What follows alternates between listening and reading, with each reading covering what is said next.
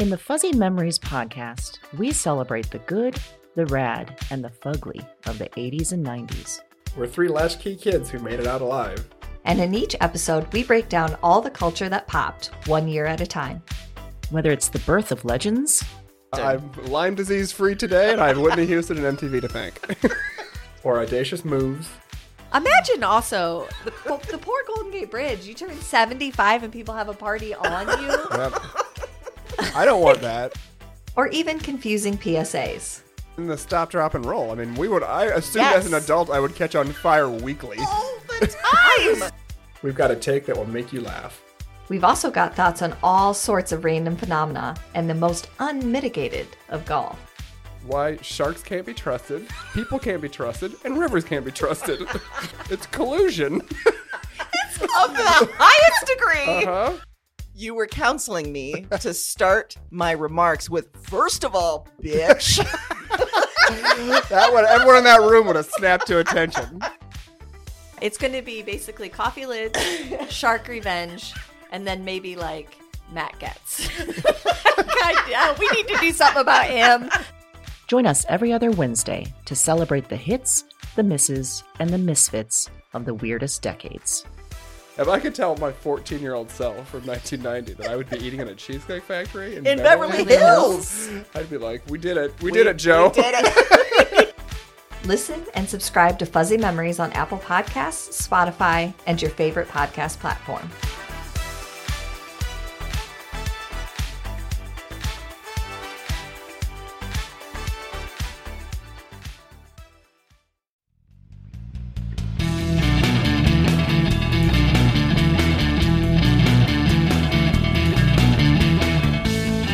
Hello, and welcome to Broads and Books, the podcast with one unique theme, 4 hand-picked book recommendations, and 2 broads. I'm Erin. And I'm Amy, and this is episode number 48. I can't quit you. I can't. Just can't do it, Erin. I've been asked to, and I won't. It's like, I mean, it sounds like it could be about our relationship where I just can't quit you. But there's nothing wrong with our There's relationship. nothing wrong with that. And there's nothing wrong with our picks There either. sure isn't. We just can't stop loving them. No, we can't, and that's it. It's just eternal love. It is. Everlasting love. It's just books that we come back to Again again and and again and again. Yeah.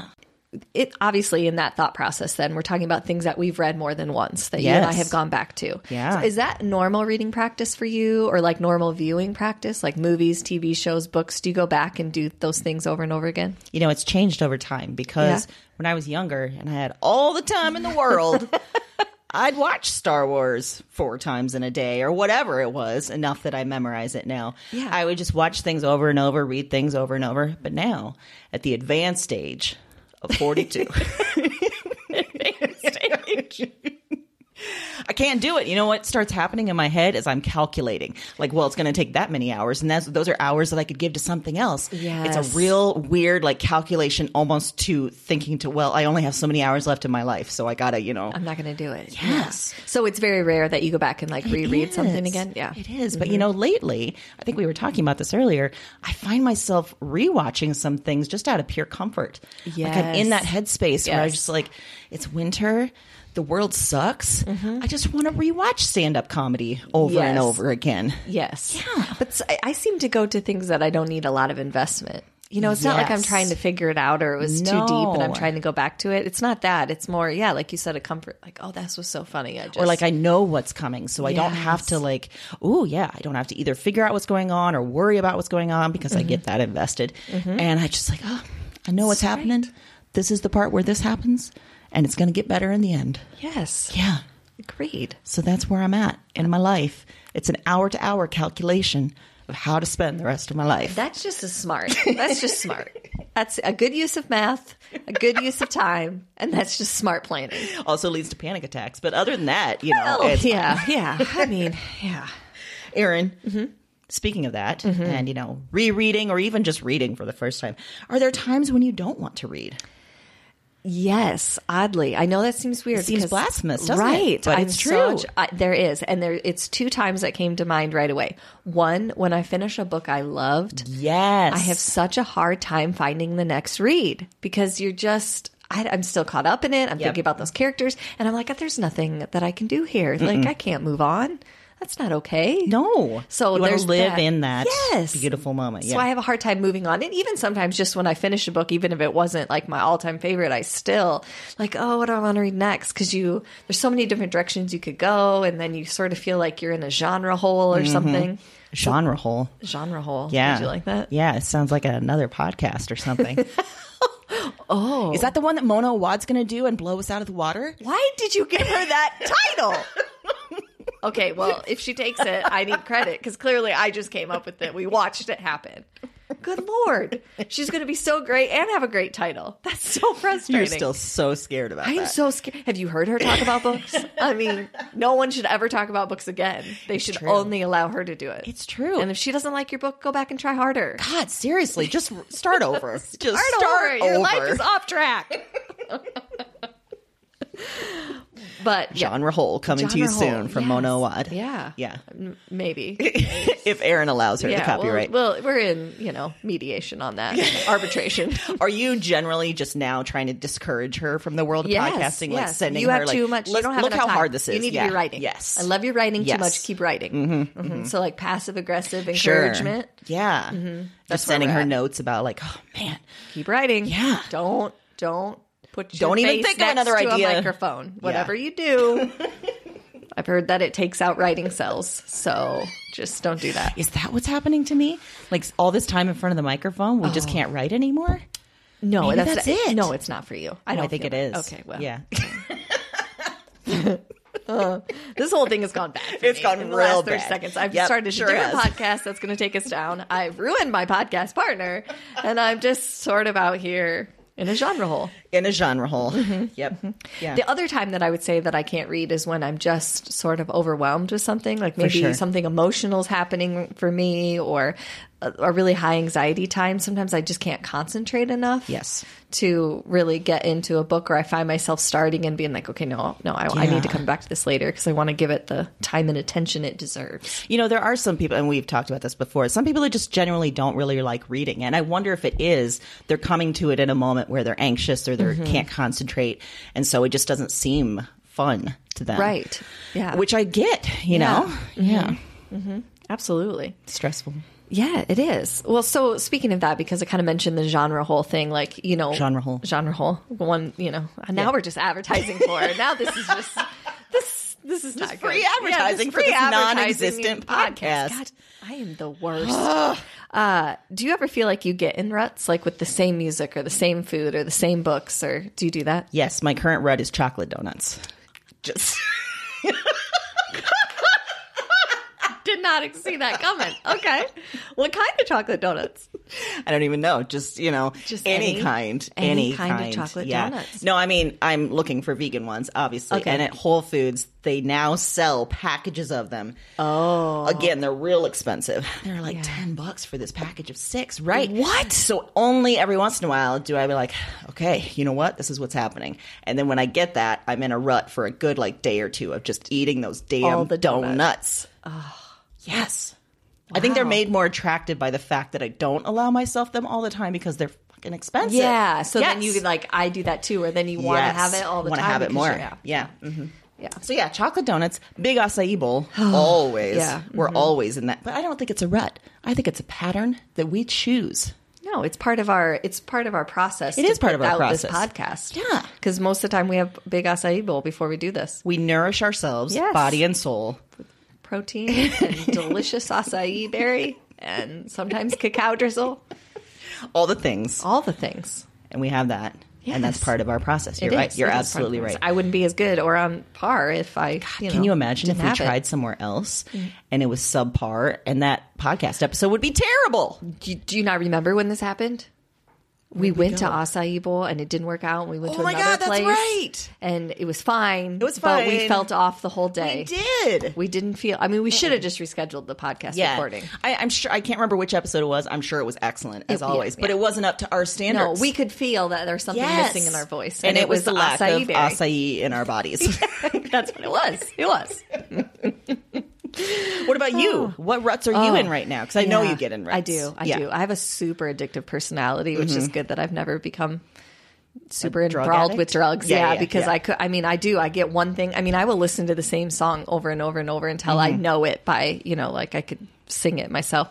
But I will second the big acai bowl thing.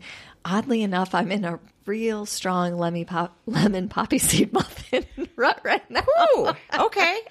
That's about as random as when I said chocolate donut and the look on your face was like trying to compute, not quite making it. Yeah. So that's one that I was in a rut of. And I get in a rut where if I have like a really good meal somewhere, then I want to go there all the time. For sure. Like I think about, I'll just have that again tomorrow and again tomorrow and again, I do that really bad. So the only area that I would say that I don't get in ruts in is with books. I don't generally go back and read the same book over and over again. I usually have to force myself out. But everywhere else, I could listen to the same song 20 times in a row in the car. Do you have a song right now that you're listening to over and over? Share? Yeah.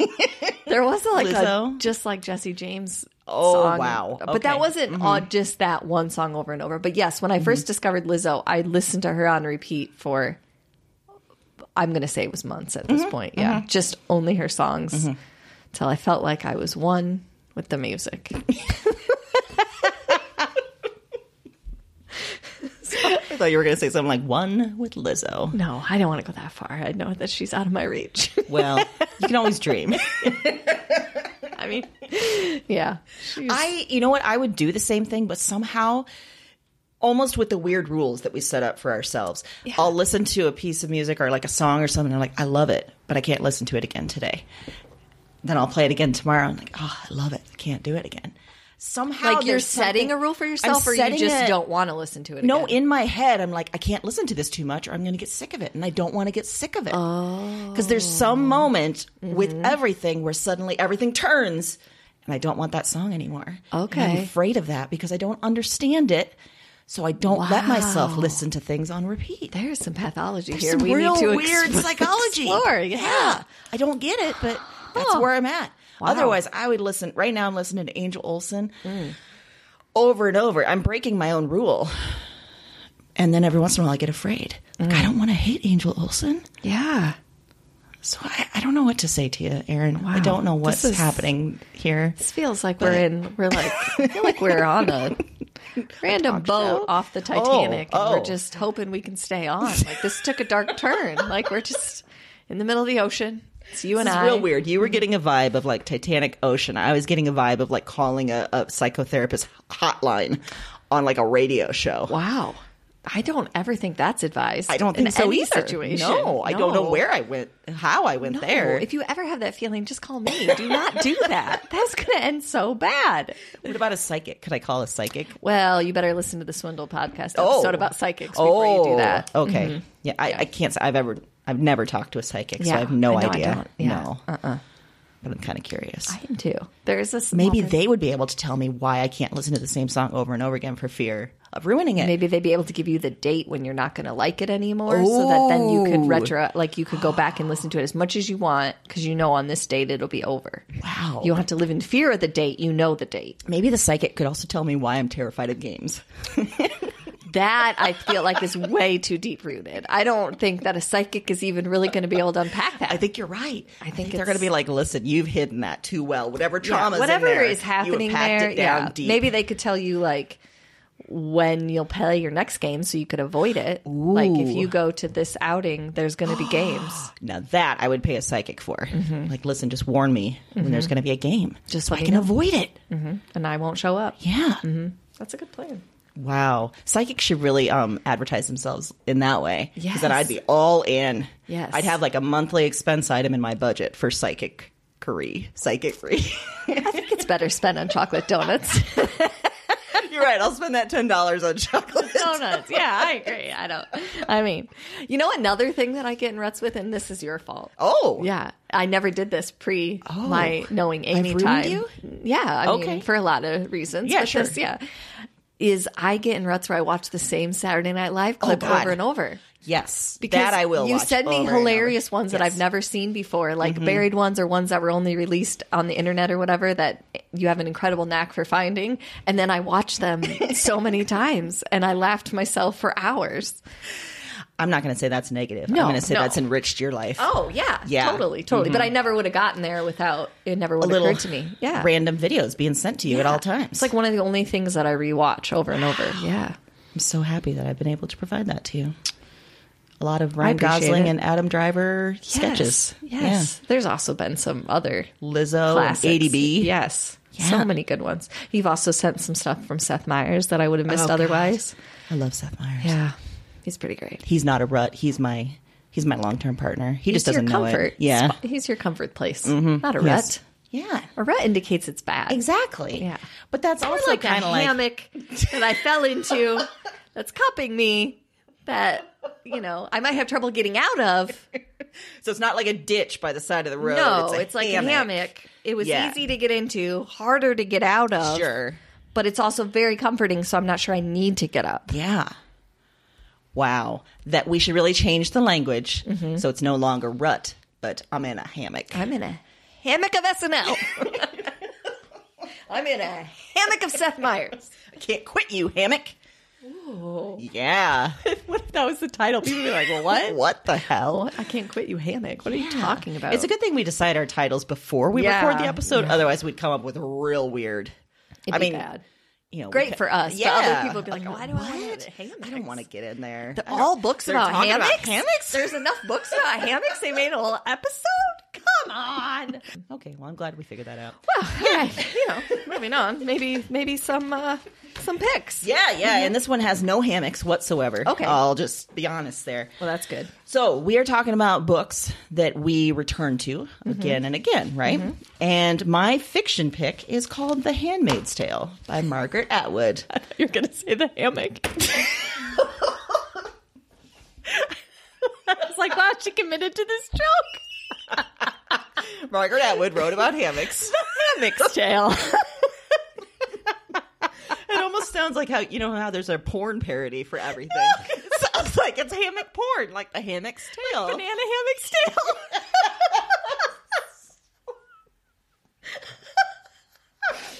Oh, dear God. I hope Margaret Atwood netter listens to this because, We love you. we love you. Despite our comparison to banana hammocks. Okay, we'll back out and we'll let you explain why you love it. I think I'll start the chapter after that. Okay, that after part the there. banana. Yeah, that's fair. Anyway, let's Okay. let's right. return to the real book, which the is called The real. Handmaid's Tale. Not a light tale of laying in a hammock. This one's dark. Tried so hard to get it back. I've tried so hard. There's not a hammock in sight. No relaxation here. None at all. a Very doozy. rigid seating and laying arranged. I don't know. Anyway, The Handmaid's Tale by Margaret Atwood. Yes. From 1985. So let me tell you about junior high me. Oh. So we sometimes took road trips in Iowa to Waterloo to see my great-grandma Thelma. And great-grandma Thelma, by the way, wore slacks and blouses and open-toe heels with pantyhose on under them. And she wore big, thick glasses. Just all the time. All the time. Okay. All the time. And she would have a cigarette in her hands, and she would use those two fingers holding the cigarette to point at where us children needed to work in the garden. Because we were just straight up child labor every time we went to grandma. God. Oh, my God. Okay. So you had your own Handmaid's Tale situation? I don't know. I don't know why I had to reveal that. I just wanted to paint a picture Yeah, of it's where there. we I were am there. going. Mhm. Yes. So we went to visit great-grandma Thelma Okay. many times, and it took about an hour and a half, 2 hours of driving through rural roads in Iowa. And we would stop at gas stations, as you do, and the gas stations there would have like twirling displays of mass market paperbacks, right? Every once in a while, my mom would get me one, probably just to shut me up or to something. Yeah. I don't know. I got a lot of Dean Koontz there. Ooh, okay. And I also got this book right here. This Oh, tiny little book that my I'm holding up the gosh. actual copy. I had never seen it in a trade paperback form. Mm-hmm. Or mass market, excuse me, or mass market. Yeah. And then I looked at the back. I think the price was $5.95. So a little cheaper. Wow. But not that much more cheaper. So, yeah, we're missing out on the visual component here. But Erin is Wow. looking at the actual book that I bought. The pages are all straight up just brownish yellow. It smells. Smell it, Erin. It, I already, yeah. yeah. Yeah. Yep. Yep. It's got that. Yep.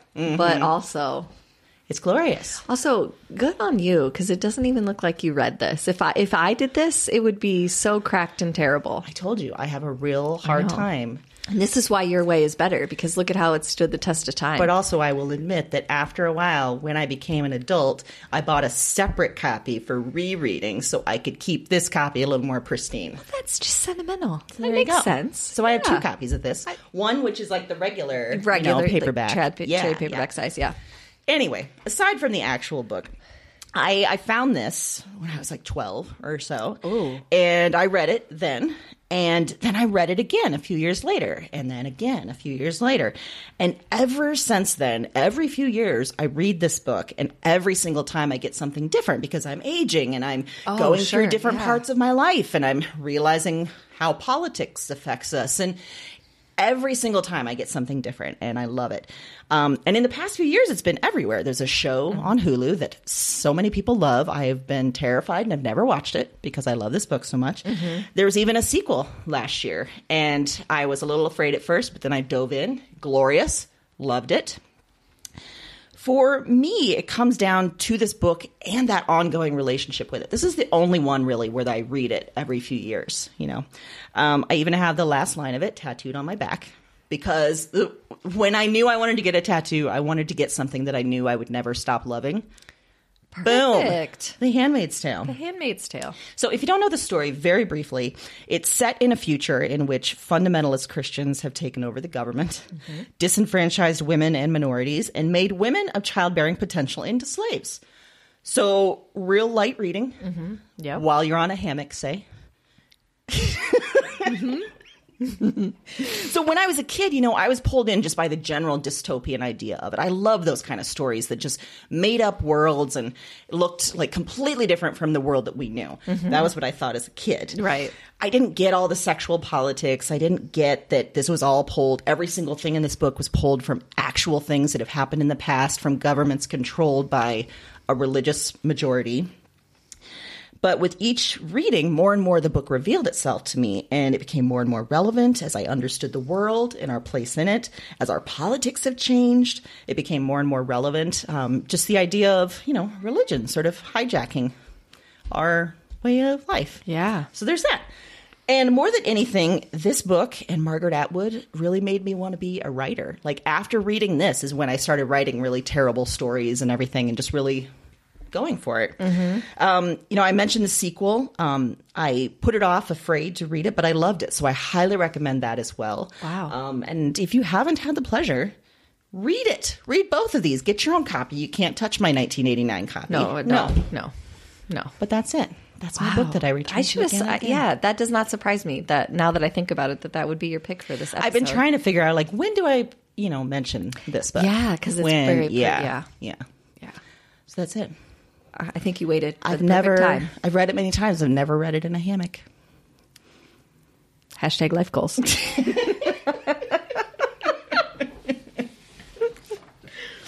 Well, the book that I picked for books that we keep coming back to for fiction is called The Stranger by Albert Camus. Wow. Yeah. And I picked this for a very specific reason. Okay. And because, like you, I don't often reread things outside of, you know, my university career, like when you were, you know, had to dissect it more and more. I just don't usually, for the same reason. There's just so much stuff I want to get to. So something has to speak to me on a very deep level for me to keep coming back to it. And there are a few things, and this is one. And this is partially because, like you, I'm going to set the scene. When I was in high school, and I started AP English junior year. And I remember prior to that, I loved books. I loved reading. I was about it. But I was, you know, I read because it was a form of entertainment. I read because it was something I connected to. But I hadn't really understood the process of writing or the form of writing or the idea that you're saying something, that the writing's more than just a story. Maybe there's something else going on that you can get more from. And I remember in AP English junior year, that was one of the first times I started to realize how deep texture can be and full of texture a text can be, how nuanced it can be, how much more you can get out of it than just the plot. And so then senior year, we read this, and I remember having just this really, like, visceral reaction to it and just being hooked. And I read it twice before we even had to for school. Wow. And then afterwards, I read it again that summer. And then quite a few times over my life, I've gone back and read it again. And I don't even know particularly totally how to describe why, because it's an odd book. It was published in 1946. He eventually went on to win the Nobel Prize for Literature, but the plot is very simple. It's like a young Algerian man that we're following, seems to be sort of aimless and pointless in his life, and he randomly ends up killing someone. And he gets caught, he goes on trial, and during the trial, there's this weird feeling of, you know, as the reader, he did it, and you know that there should probably be punishment for that. But the trial becomes about him as a character and not about what he did. So it becomes about the fact that after his mother died, he didn't have the right reaction, or he went to a movie after his mother's funeral, a comedy. And so that gets brought up to the jury. And the reader's kind of watching this going, oh my gosh, like they're going to put this guy in jail just because they don't think he's a good person. Yeah. And so you almost start to have that weird mental thing where you feel bad for him. You're like, no, that's not right. Then you forget that, well, that he has in fact killed this person. He should probably just go to jail for murder. But so as you're going through that, you're sort of having this out of body experience of realizing that the way that everybody views things is so differently. And I remember that after I read it and I went to class and we had the class discussion, and that was the first time, sounds dumb, but you know, you're young, that I realized, oh my gosh, everybody processes stuff so differently. Yeah. Like everybody in class took different parts of it differently. Like really? Some people were dead on with the jury, like, yeah, that's ridiculous. He didn't, like, obviously he's a bad person because of this, like they were ready to throw it. And the other people were like, well, you can't put him on trial for that.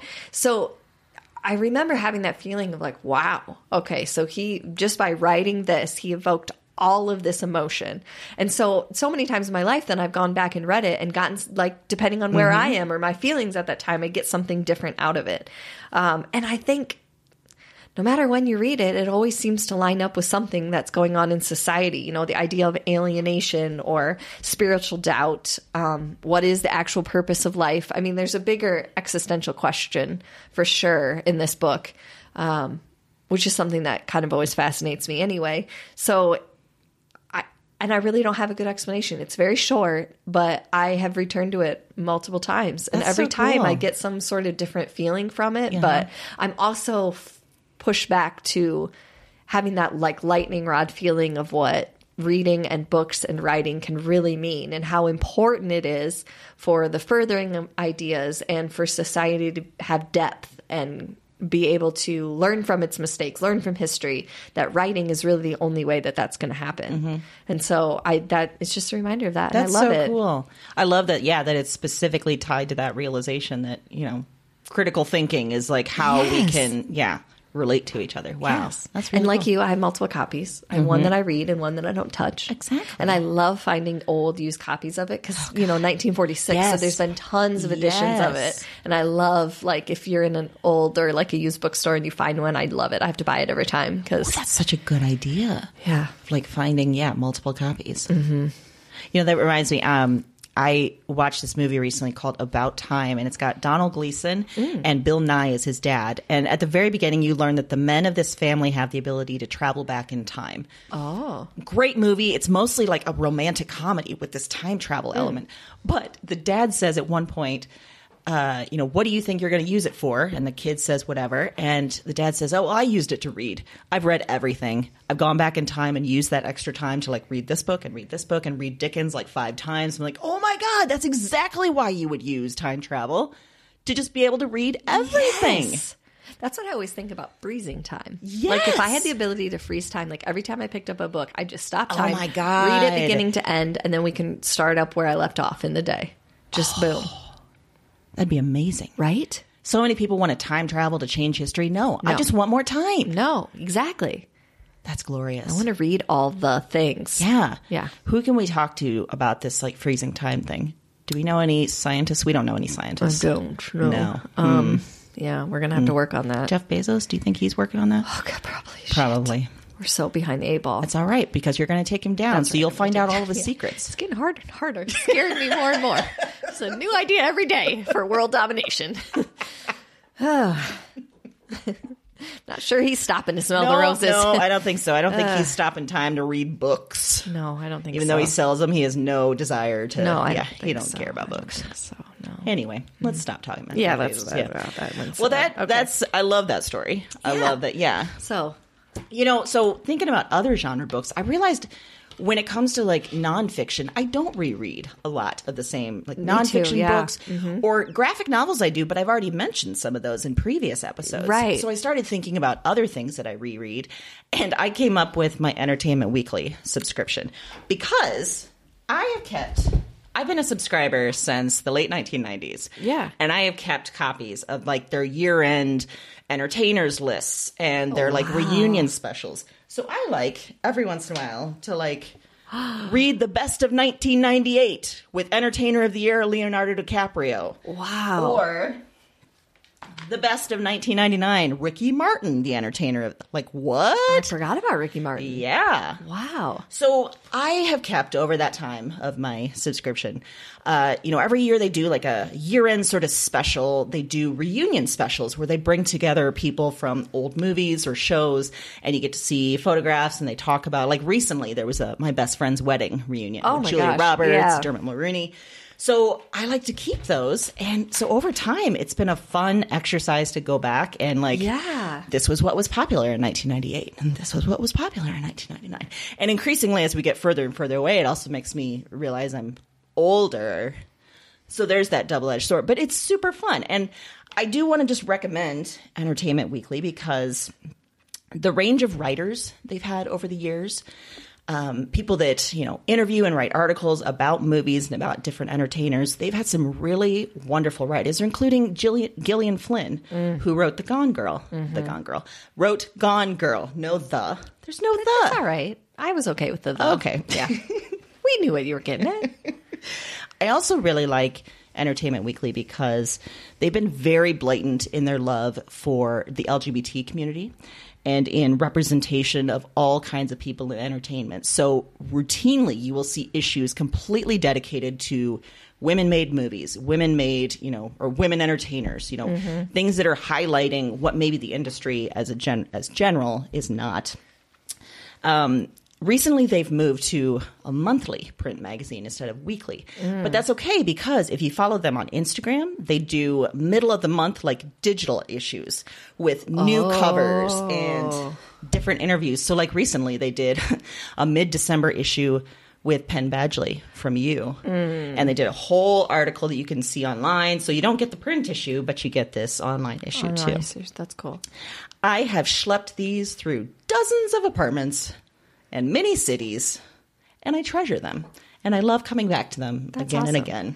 And you know what? I love that as another genre pick because it's not an area that we talk about a lot. And I think it's an area that people don't realize that there are actually some magazines out there that have some of the best writing. I mean, even more. And a lot of authors that you end up loving got their start as journalists or writing for Entertainment Weekly. I've mentioned Vanity Fair. I mean, there's so many of them that the articles are amazing. They're wonderful. And Entertainment Weekly loves books, and they routinely dedicate space to books, which maybe some other entertainment magazines don't as much. So it's a really, when they were releasing on a weekly basis, I would look so forward to every Friday or Saturday when it came in the mail and just, dedicating some time. And Very cool. So I love it. And you had mentioned Vanity Fair, in pop culture, but it could also work in this genre. Yes, I love it as a genre idea. Yeah. No, because it's really long form essays. It I is. mean, it's a whole bunch of different interviews and essays that you're reading. And instead of just picking one, you gave it all to us. What a gift. did. What a gift. I did. And if you want to see the 1998 issue with Leonardo DiCaprio as a fresh-faced prepubescent boy, I'll take a picture of it. Yeah. And, we can post it. There we go. Yeah. I thought you were going to offer people to see it. And I was like, you're going to let people put their mitts on it? Good Lord, no. No. This will be a digital experience. Okay. That's more what I thought. Okay, that's better. Although the Ricky Martin one you could probably have. I'm not really. Yeah. I just went in my head to a song, and I'm not sure it's his, so I'm not going to say it. Okay. But, yeah. Could you read Entertainment Weekly in a hammock? You sure could, Erin. You could read it in a hammock, in a lawn chair, in a pool. In a box with a fox? Or a mouse in a house? You could read it in a cat bed. In the rain on a train? You can read it anywhere you damn well please. See? Yeah. It's great. Mm-hmm. All right. Well, for my other genre pick, nonfiction, I had the same experience where I'm like, I don't reread a lot of stuff, especially in that category. But I picked one that mirrors what I said in the first one that I can remember having a really deep, strong reaction to. And there's two essayists that I've had that with. David Sedaris is one. I've talked about him a lot. Mm-hmm. So this one is the book called Small Wonder by Barbara Kingsolver. And it was published in 2003. And I first encountered the collection because somebody just gave me a copy of the essay that's in there called Small Wonder. It's a book of essays that she wrote. And I read that essay and then I read it again and then I read it again. I mean, I remember reading it multiple times the first time I got the essay because I kept thinking, oh my gosh, like this is amazing. And I think because I got it, I don't want to say that I didn't understand the essay form, but a little bit, because I was coming out of, college experience where you're reading a lot of critical essays or, I would say academic essays. They're published for that purpose. And this one was just like, hey, I'm pointing something out and I'm telling this great story and I'm writing it kind of like a story, but it's nonfiction. And I was hooked and I read that whole book. I loved it. The essay Small Wonder is about this story of a town where they found out that this child that had wandered off had been nurtured by a mama bear and was alive. Like she took it in like a bear cub and was feeding it like and everything. True story. Oh my God. And the way that she ties it together and the end of it, I mean, I cried the first time I read it. That's how powerful it is. And the whole essay collection really focuses on how interconnected we are, even when we want to spend a lot of time emphasizing how different we are, but how there's actual base things that are the same for all of us, the same, trigger points. And it was like everything I could hope an essay collection to be. It's funny, it's touching, there's emotion to it. But the reason that I keep coming back and back is because every time I read it, kind of like The Stranger, it seems to speak to something that's going on, because at the heart, the essays are actually really persuasive. She's definitely making some comments about problems for us in society, things that we're going to have to deal with or things that we're not dealing with maybe appropriately. And the way that she brings that out and makes you think about it by tying in nature or tying in other elements is really masterfully done. And it made me fall in love with her from that point forward. So I also think like this collection right now, it would be amazing to read right now. It's for everything that's going on. It's the same idea, alienation, deciding that one group of people is better than another, all the things that we deal with, it seems like, and we never can get right. It's just another voice saying, here's an idea. We're all interconnected. Did the baby survive? Mm-hmm. Okay. Mm-hmm. Does the baby think it's a bear? I don't think so. Okay. I don't think so. I kind of wanted it to just grow up thinking it was a bear. Yeah. No, the mama bear nursed it and everything. Wow. Yeah. Huh. So it was very powerful. Okay. Small Wonder. The book and the essay. I love that you spoke very eloquently about the bigger value of it, and I just stuck on to the bear nursing the kid. So there's a bigger message, but back to the bear. Like, no, she's not talking about the bear. Where's the bear? No, that's all right. I understand. Okay. Yeah. All right. Mm-hmm. I reread it multiple times for that reason too. It was just gut punch. Even Podcat's wondering about the bear. She's like, what? She's just been meowing. I think Podcat's hoping to attract her own little human that she can turn into a protege. She's like, is there a baby wandering around I could keep? Oh, God. It'd have to be like a real tiny, like she doesn't want a real human baby because, those are loud and like. Oddly enough, that made me think of a book that Mason's obsessed with. Oh. And they're the Dogman series, but they also have a cat kid series. Oh, my. And this cat's dad is like an evil cat and he makes all kinds of crazy things. But he's constantly trying to make his child grow up and to be an evil cat, but he resists because he's just such a nice cat. Wow. And that just reminds me of what Podcat would do. Like try and listen, this is how we murder people. Yeah. And the baby would be like, no, not today. I'm wondering if Podcat's parents were both homicidal and she was like, I hear what you're saying, and I agree with it. I'm not going to fight against it. I'm going to keep going on this homicide path, on this I hate humans path. Yeah. Either that. Oh. Or her parents were like kitty homicide detectives. And she was like, oh, I know all the ways to get away with it now. Wow. I've got a dark side no one knows about. Were your parents kitty homicide? That makes a lot of sense. Mm-hmm. Mm-hmm. Yeah, see, she even agreed. Mm-hmm. She doesn't like how close I'm getting she to doesn't. the truth. No, and that's why she's come back into the room. She's keeping an eye on you. Yeah, she's like, stop it right now. She's like, don't reveal my family truths. Yeah, I did not give you permission to discuss my origin story. But that makes sense. She learned, you know, what, the signs. And she turned bad because they both were taken out tragically by their job. Yes. And so she was like, oh, I will use these feelings for murder. So it's like a superhero story almost. That's at least how she thinks of herself as a super cat. Well, I saw her knitting that cape, so I figured. Just over in her heated cat bed with her knitting needles. I'm just kidding. Podcat would never knit a nape. She'd make you do it. She would. She would, you're right. Because Podcat now has 2 heated cat beds. Yep. And Podcat also now has food on 2 levels of the house. Podcat has numerous glasses of water throughout the house. Podcat also likes to keep me on my toes, where one day the food she likes is great. The next day she's like, what the is this shit? Yeah. I don't want anything This to is do with inedible. Why would you try and poison me with this? I think I'm just scared of her. There's a little bit of emotional abuse happening, but you seem to get a lot out of it, so. I don't know if I am. Yeah, well. Okay. Yeah. Enough about my This is when my we probably ongoing need the trauma. psychotherapist Yeah. situation. Yeah. Woo. just walking on eggshells throughout my house. Yeah, right, because of the cat. Because of the cat. On a happier note. Oh, yeah. Yeah. You know, pop culture wise, I was thinking about movies, and I think I've mentioned a lot of the movies already that I repeat watch, you know, and there's not a lot of them. There's the Star Wars movies, of course, some of the key, like Lord of the Rings movies, that kind of stuff. But generally I don't rewatch movies a lot. Of course, there's always Bowie, but I've talked a lot about Bowie. This is not news. Right. Yeah. It's not news. No, it's not. So I want to talk about another band called the Decemberists. Oh.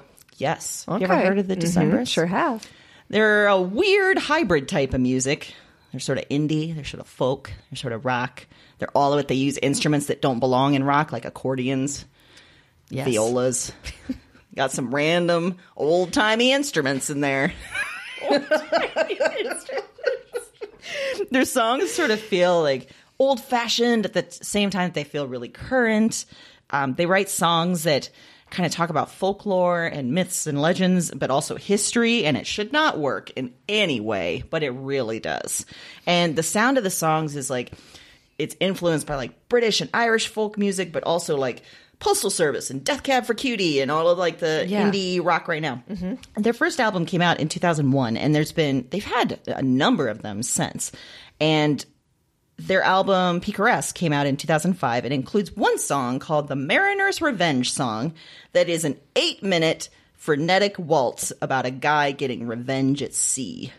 And when you see them live, they have the audience participate. We have to scream like we're being eaten by a whale. So I'm in it. I get it. I dig it. Yeah. It's wonderful.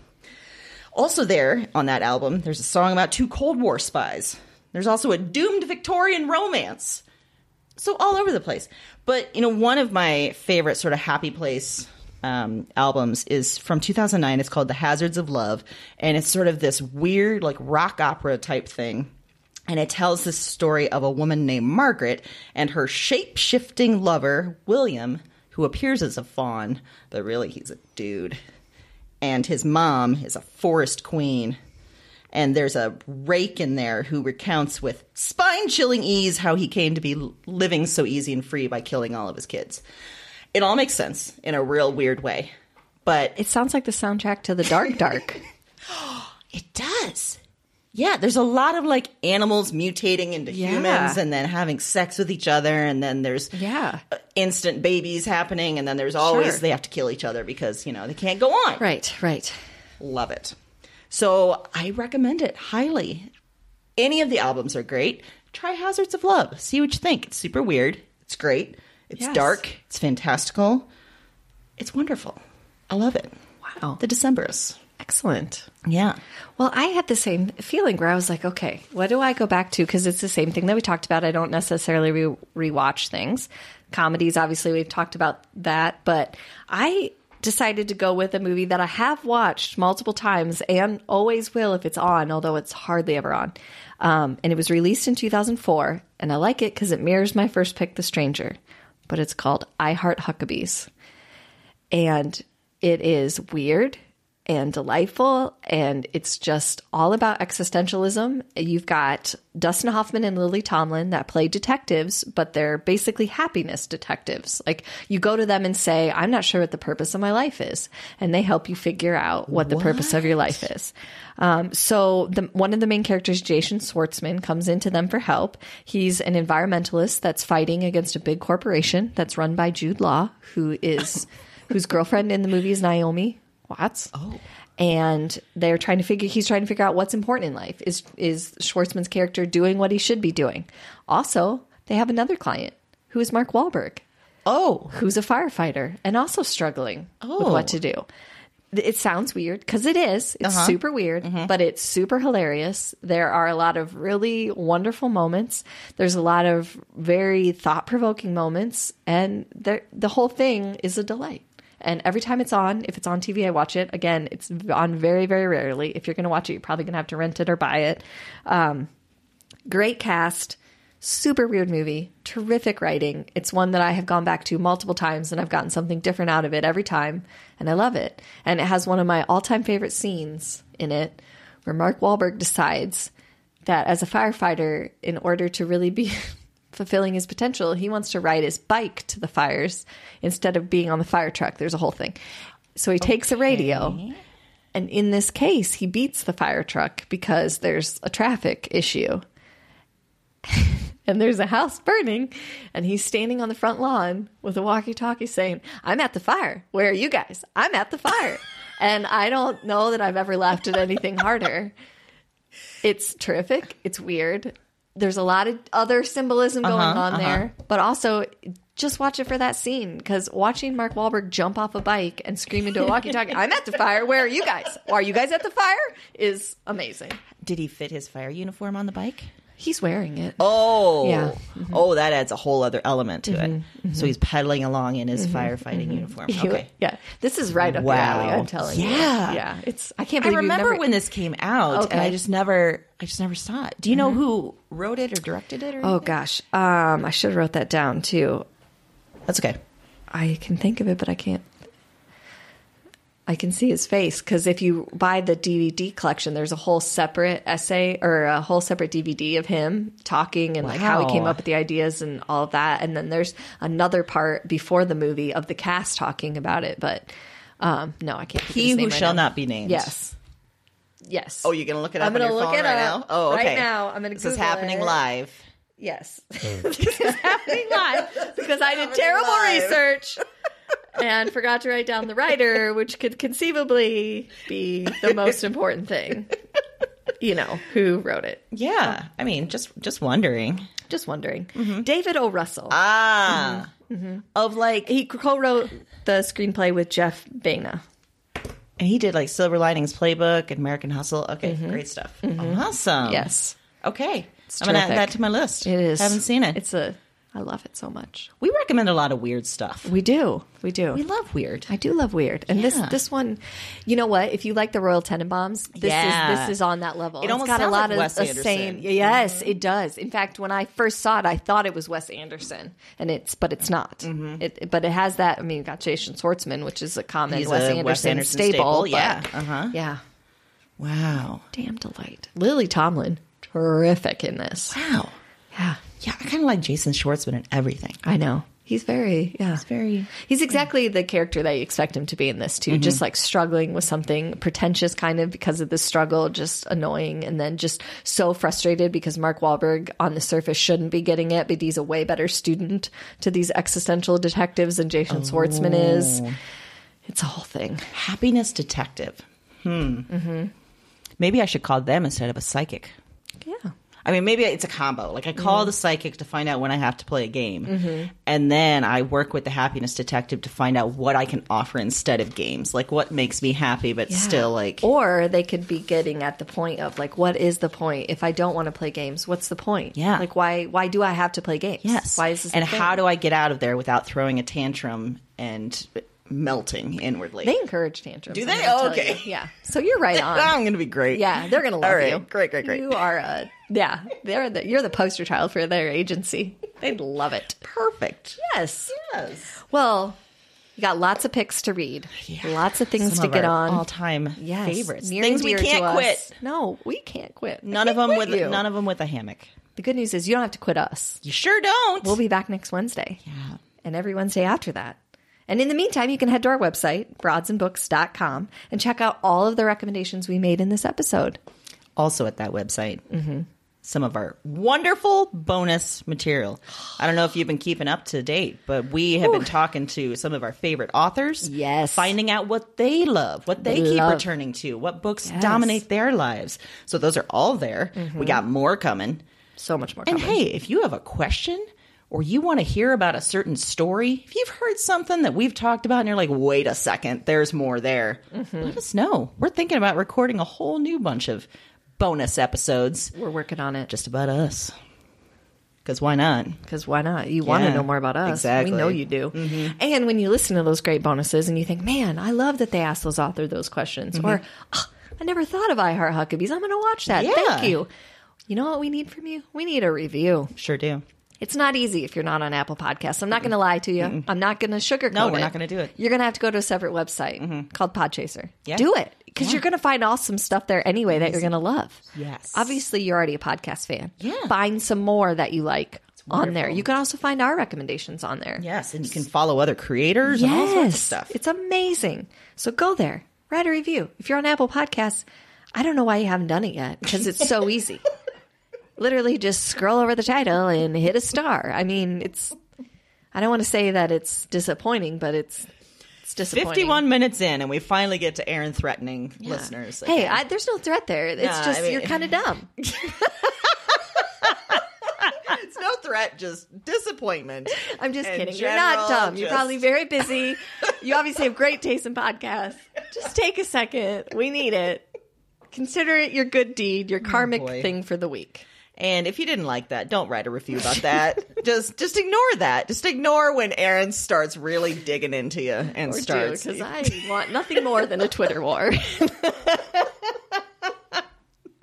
Hey, if you have an idea about a theme, we want to hear it. We've done a number of different episodes with listener suggested themes. All of them just knocking it right out of the park. Our last one was about outstanding offspring. Our listener Tim suggested that. That was great. Wonderful. Wonderful. So send us your idea. You'll find our email on our website. Sure will. You can also find us on Facebook, on Twitter, on Instagram, our website, and this is so boy, exciting. got a new one. We've already been in Plain Talk Books. Guess where we have a shelf now? I'm going to guess it's Beaverdale Books. You would be right. We have a shelf there. You can find our recommendations. You can support independent bookstores. You sure can. By buying those books. That's supposing that you're in Des Moines, Iowa. But hey, even if you're not, come travel to Des Moines, Iowa. Say hi to us. Come on. Yeah. It'd be great. So Beaverdale Books, check us out there. If you're not here, then support your local independent bookstore and buy bet. our recommendations. Amazing. Happy reading.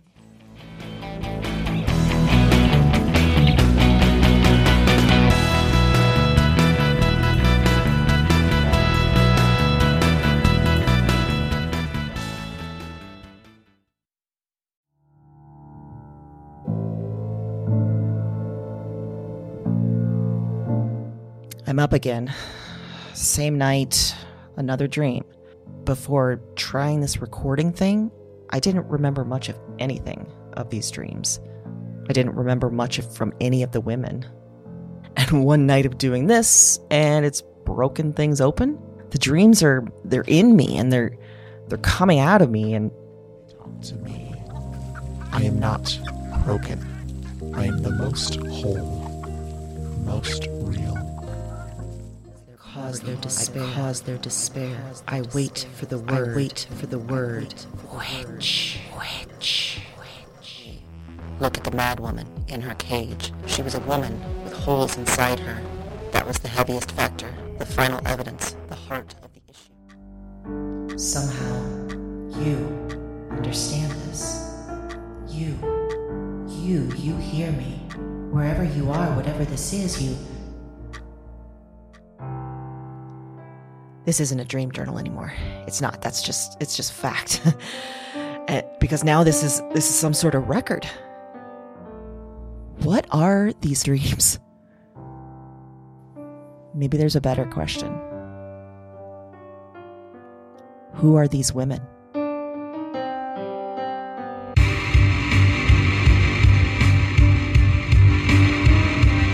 Weird Woman is a Broads and Books production. All 9 episodes are available January 10th. Listen and subscribe to Weird Woman on Apple Podcasts, Spotify, and your favorite podcast platform. That's WYRD Woman, wherever you listen to podcasts.